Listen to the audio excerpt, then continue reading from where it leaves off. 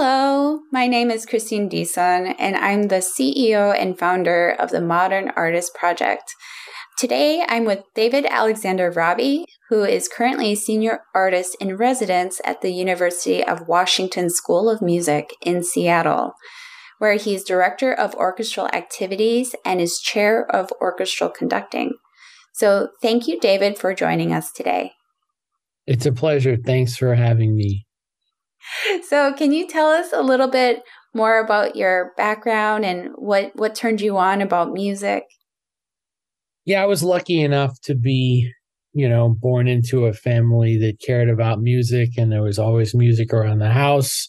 So it was just one part of my childhood with everything else I was doing. And after a while, I gravitated towards it.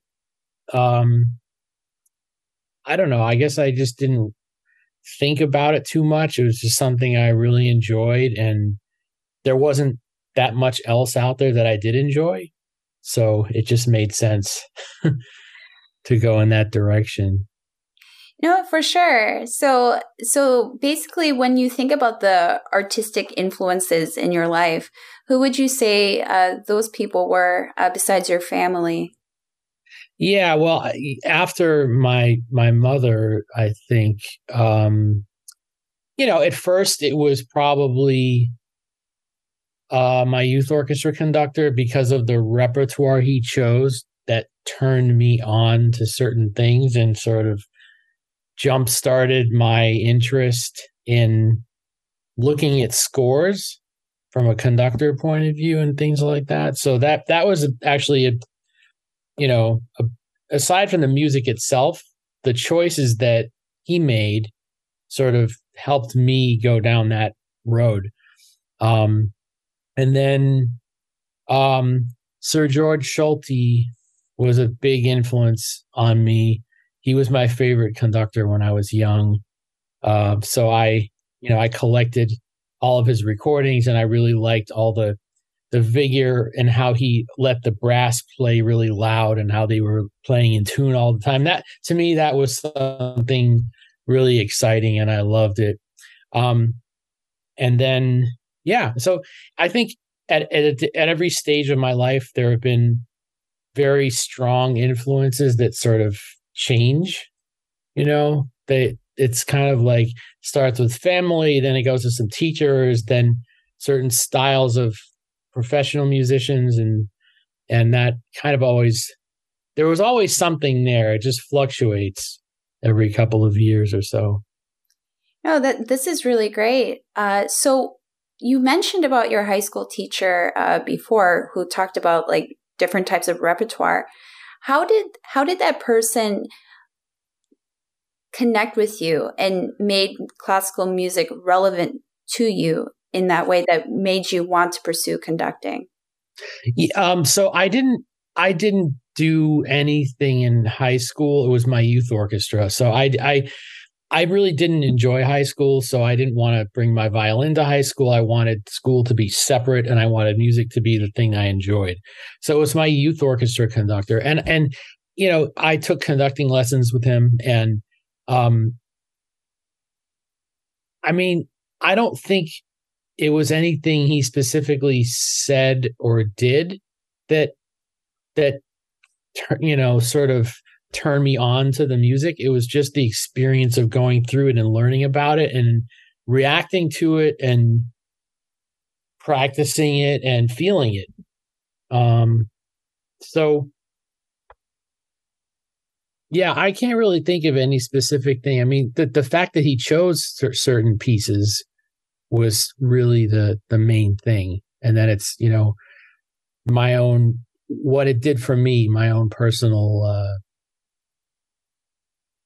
I guess, how I processed everything and what it got me to think about and what it got me to listen to. It just opened the doors even further. I think I'm not really sure if I could say that there's something that anyone necessarily said. It's more the actions and the decisions they made. That's really great. No, in regards to being able to shape your ideas and to be able to guide you to where you are today. And I think that's a really great way to put it, is the fact that you talk about it being a process and not being something that was like, boom, immediate, like I love music. But the fact that it took multiple people, you mentioned about your family being surrounded by music when you were small, to be able to get here. So that was really great. So how do you approach teaching with your students and being able to instill that type of passion that you experienced in your life? That's a great question. So I, as a conductor, I try to program what I think the students should be experiencing. Not only things that I think that for the ones that decide to make performance their careers, of course, there are important things that they need to experience and play, but just overall, for the ones who are doing it for enjoyment or for whatever reason, I try to balance out my choices very well. I mean, there's a lot of stuff I'd like to do that I don't do because I don't think it's the right choice for where we are. And then I hope that it will spark something similar to what I had. But you really can't force people to like something or to be inspired by it. You just have to give them a bunch of things, show them what you think is great about it, and hopefully somebody will find something, their antennas will pick something up and they'll go with that. Or concepts that I talk about, or anything that I'm working on, I hope sparks some kind of interest and doesn't just become an assignment or something they have to fulfill to, earn credits or something. You mentioned something really, really powerful in the fact that when you think about programming, it's not just about programming for yourself in regards to what you want, what you're passionate about, but also being mindful of the level, or even, just being able to say, okay, well, we're here right now. This group of people is here. I want to bring them here. But to bring them here, we have to be able to do certain things to get to that point. So when you choose different pieces and when you think about, how you program Beethoven or, Schubert, how do you decide that? I mean, one of the things that you do is you're also an editor for a really big compendium of orchestral works. Could you talk more about that? Yeah, well, programming is, the more music it actually becomes even harder because, in the Daniels compendium, there are now 15,900 pieces, and an average concert season could have 30 pieces on it. For an orchestra that does 6 programs a year, of course, the big ones that do 30 weeks, they have a lot more flexibility. But when you have limited amount of, minutes, and you have all this music, it's hard. It's hard to choose. There are a lot of factors that eliminate certain pieces or types of pieces, and for better or for worse, sometimes it's a good thing, sometimes it's a really bad thing. But yeah, so there are certain, I feel like there's certain music that a young orchestra needs to play for discipline, to musical discipline, and energy. Like Beethoven is always a good composer for that. And I always like to start the year with Beethoven. We didn't do that this year, but it helps sort of set the tone and expectations. And but other than that, I don't spend a lot of time thinking about, can we handle this or can we handle that? I just go ahead and program things. Of course, I'm not going to do things that have 6 horns and two tubas and all this stuff. I can't do anything that's like impractical as far as numbers goes, but I don't shy away from doing pieces that may be considered more difficult than others. I just balance them out with other things. Yeah, no, this is really great. Thank you, David. So when we think about today's age, right, with like digital media, and when we think about social media and all the different types of things that we could do with it, with TikTok, Facebook, and Instagram, how do you feel like this has affected music, or, you know, being able to introduce music to your students, or even just in general to the public? Yeah. So I feel like there's two sides to it. You know, one, it helps, well, the internet in general, but things like ways that you can share with people directly. You know, this kind of music is reaching a larger audience than it ever has before, and that's a very good thing. But sometimes I feel like it can get a little impersonal. I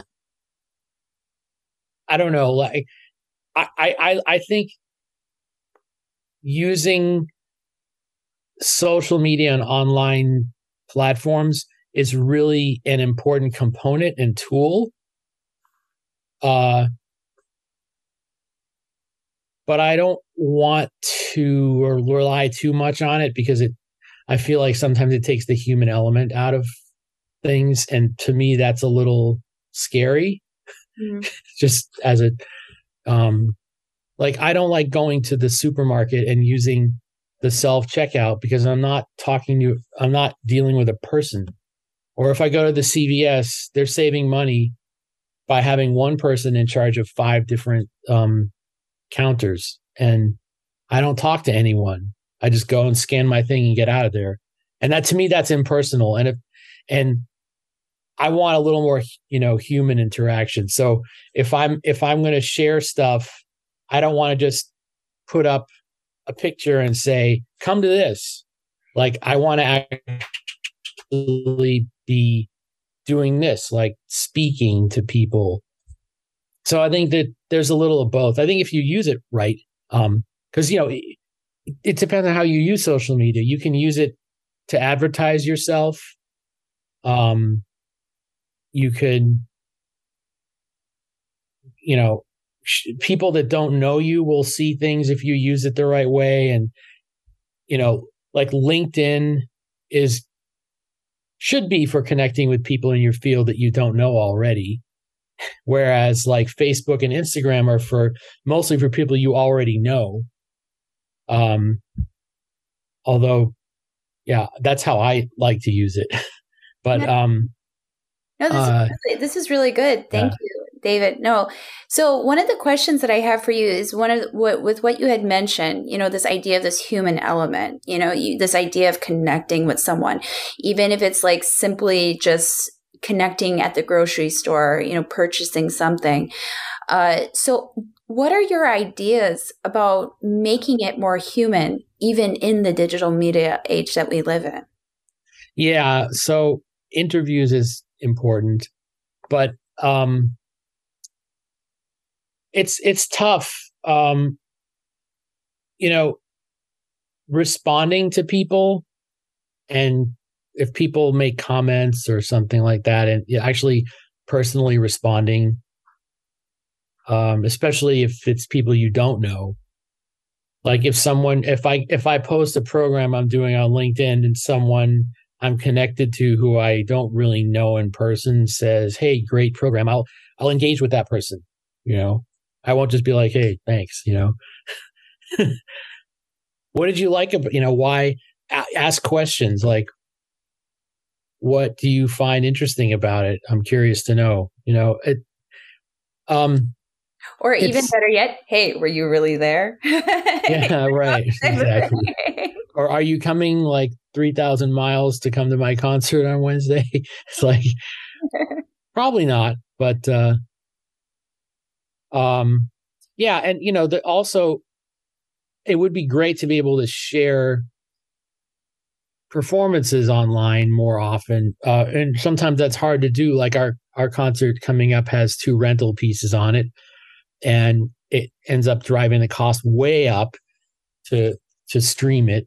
And then, I mean, there's so many kinks to be worked out still in the whole idea of sharing performances. And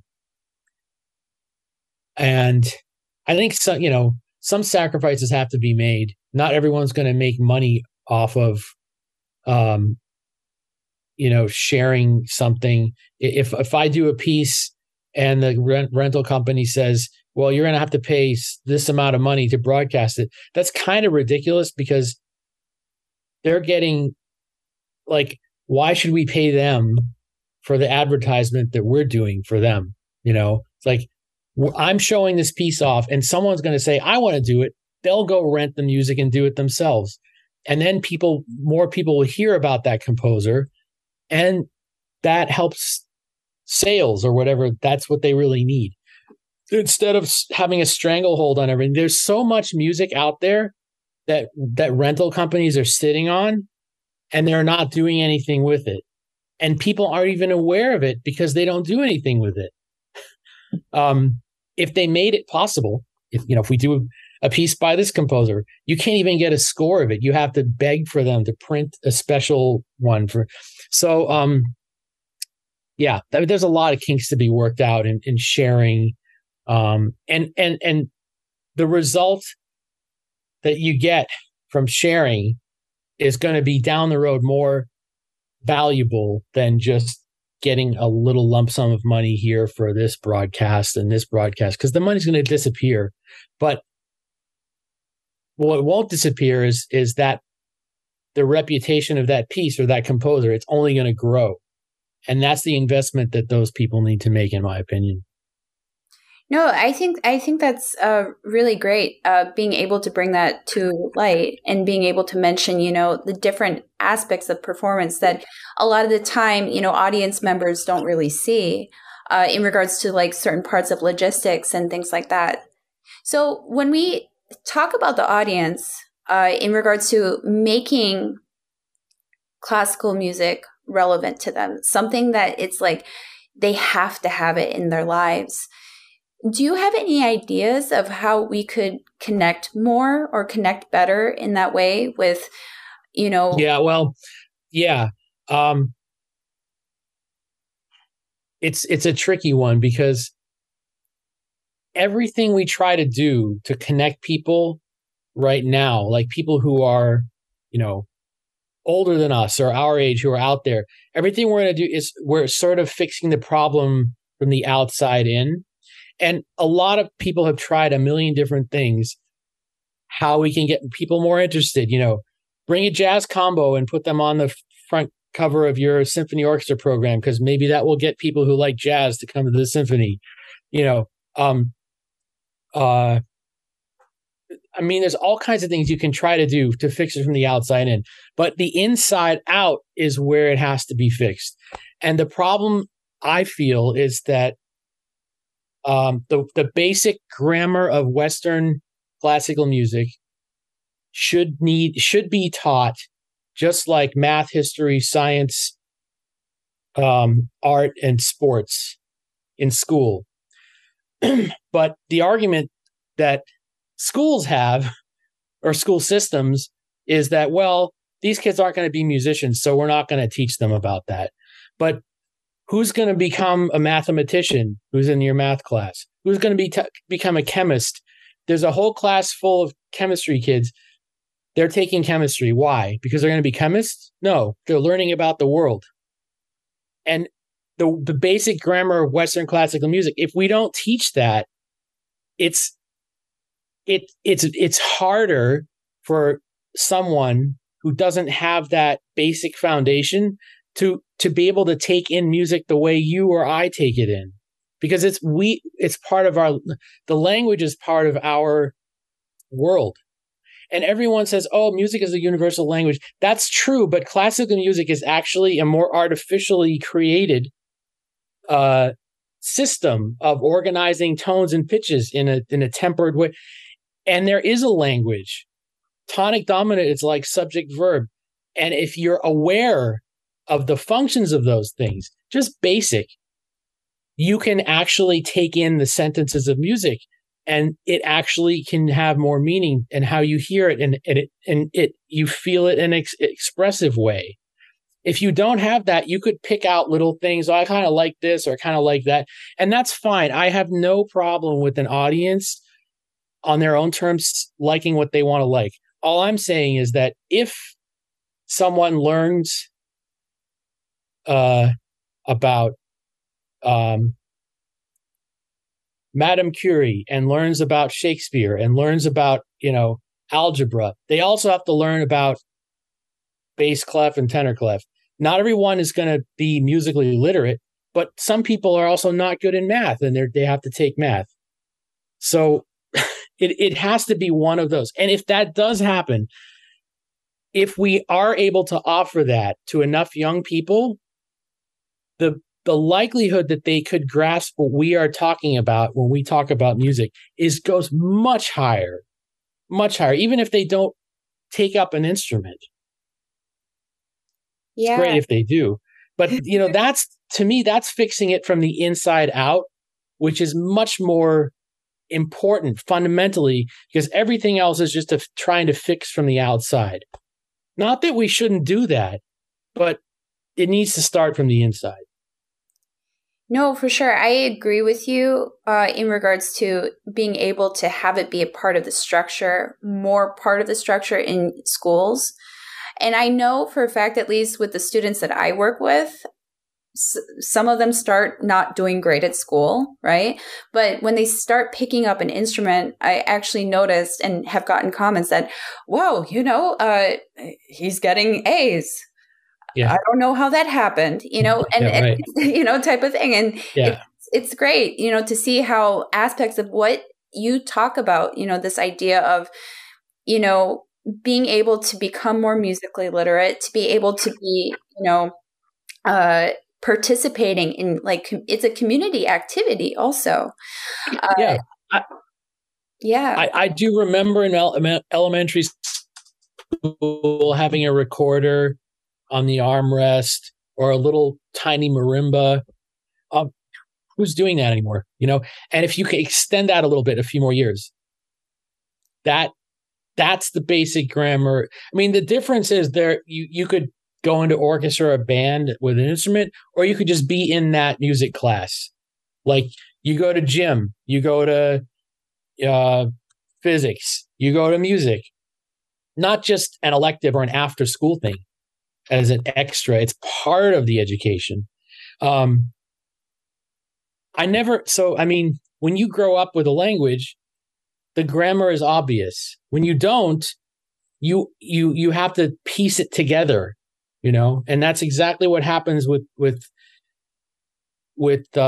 Western classical music. If you don't have the grammar, you piece it together, and then you like certain things, and there's nothing wrong with that. But you can get you can like convince everyone what they're missing if they actually get that.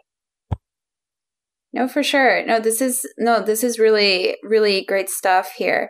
And it's really relevant to today. I think also to add a little bit more to what you've mentioned, the idea that it's not just about, having knowledge of music, but also to developing soft skills, being able to learn how to communicate in a kind way, in a professional way, with other people, and being able to inspire joy. And I think that's something that's also really important, especially in today's age. We're looking post-pandemic, we're still picking up, pieces of, everything that we've done. And, we're still being resilient, being able to go through all of these things and being able to try to inspire this within the people that we work with every day.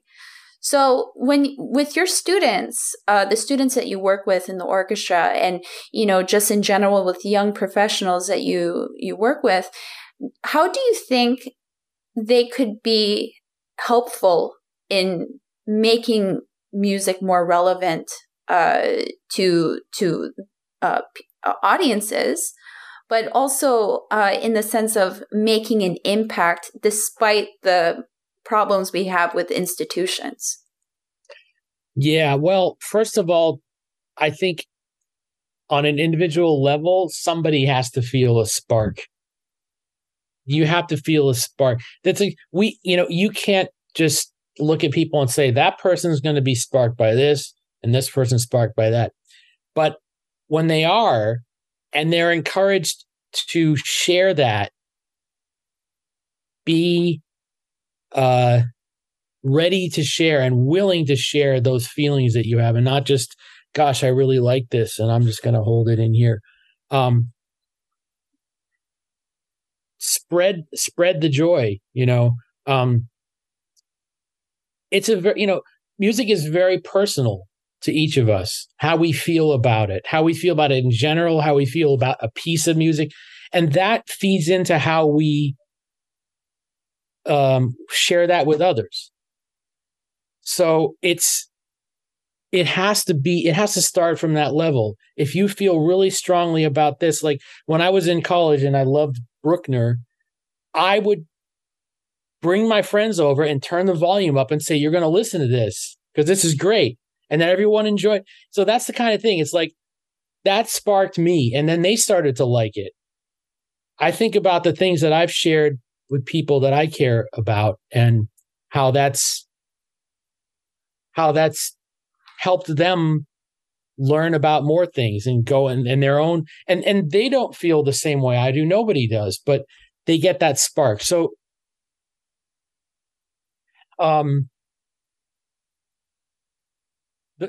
finding a way to share with genuine joy, and if you care about what you do, it's going to come across that way anyway. And then those people will hopefully pick up some of that stuff. It has to affect. If it doesn't affect somebody, there's nothing you can do. You can show as much care and expression and feeling and how much you love something, and somebody may not agree, but you have to show it to them. And if they do, that's where the spark happens, and that's where the sharing happens. That's very beautiful. That's very beautiful. Thank you. So basically, it's one of those things that when we think about, institutions, how we can instill that in students, even in children, being able to say, this is part of the curriculum as you would have in math, science, reading. These are tools that you need to be able to learn about the world, right?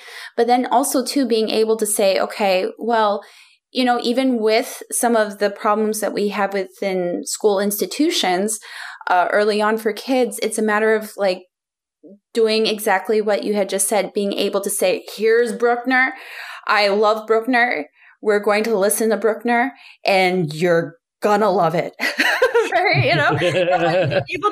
Being able to share that. And I think that's a really beautiful thing of being able to, transmit those passions through, social interactions. And that's something that's really, really powerful.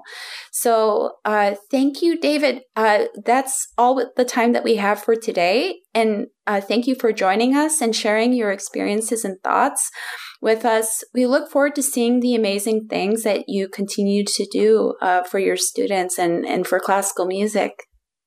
Thanks, Christina. I appreciate it. Thanks for having me on today.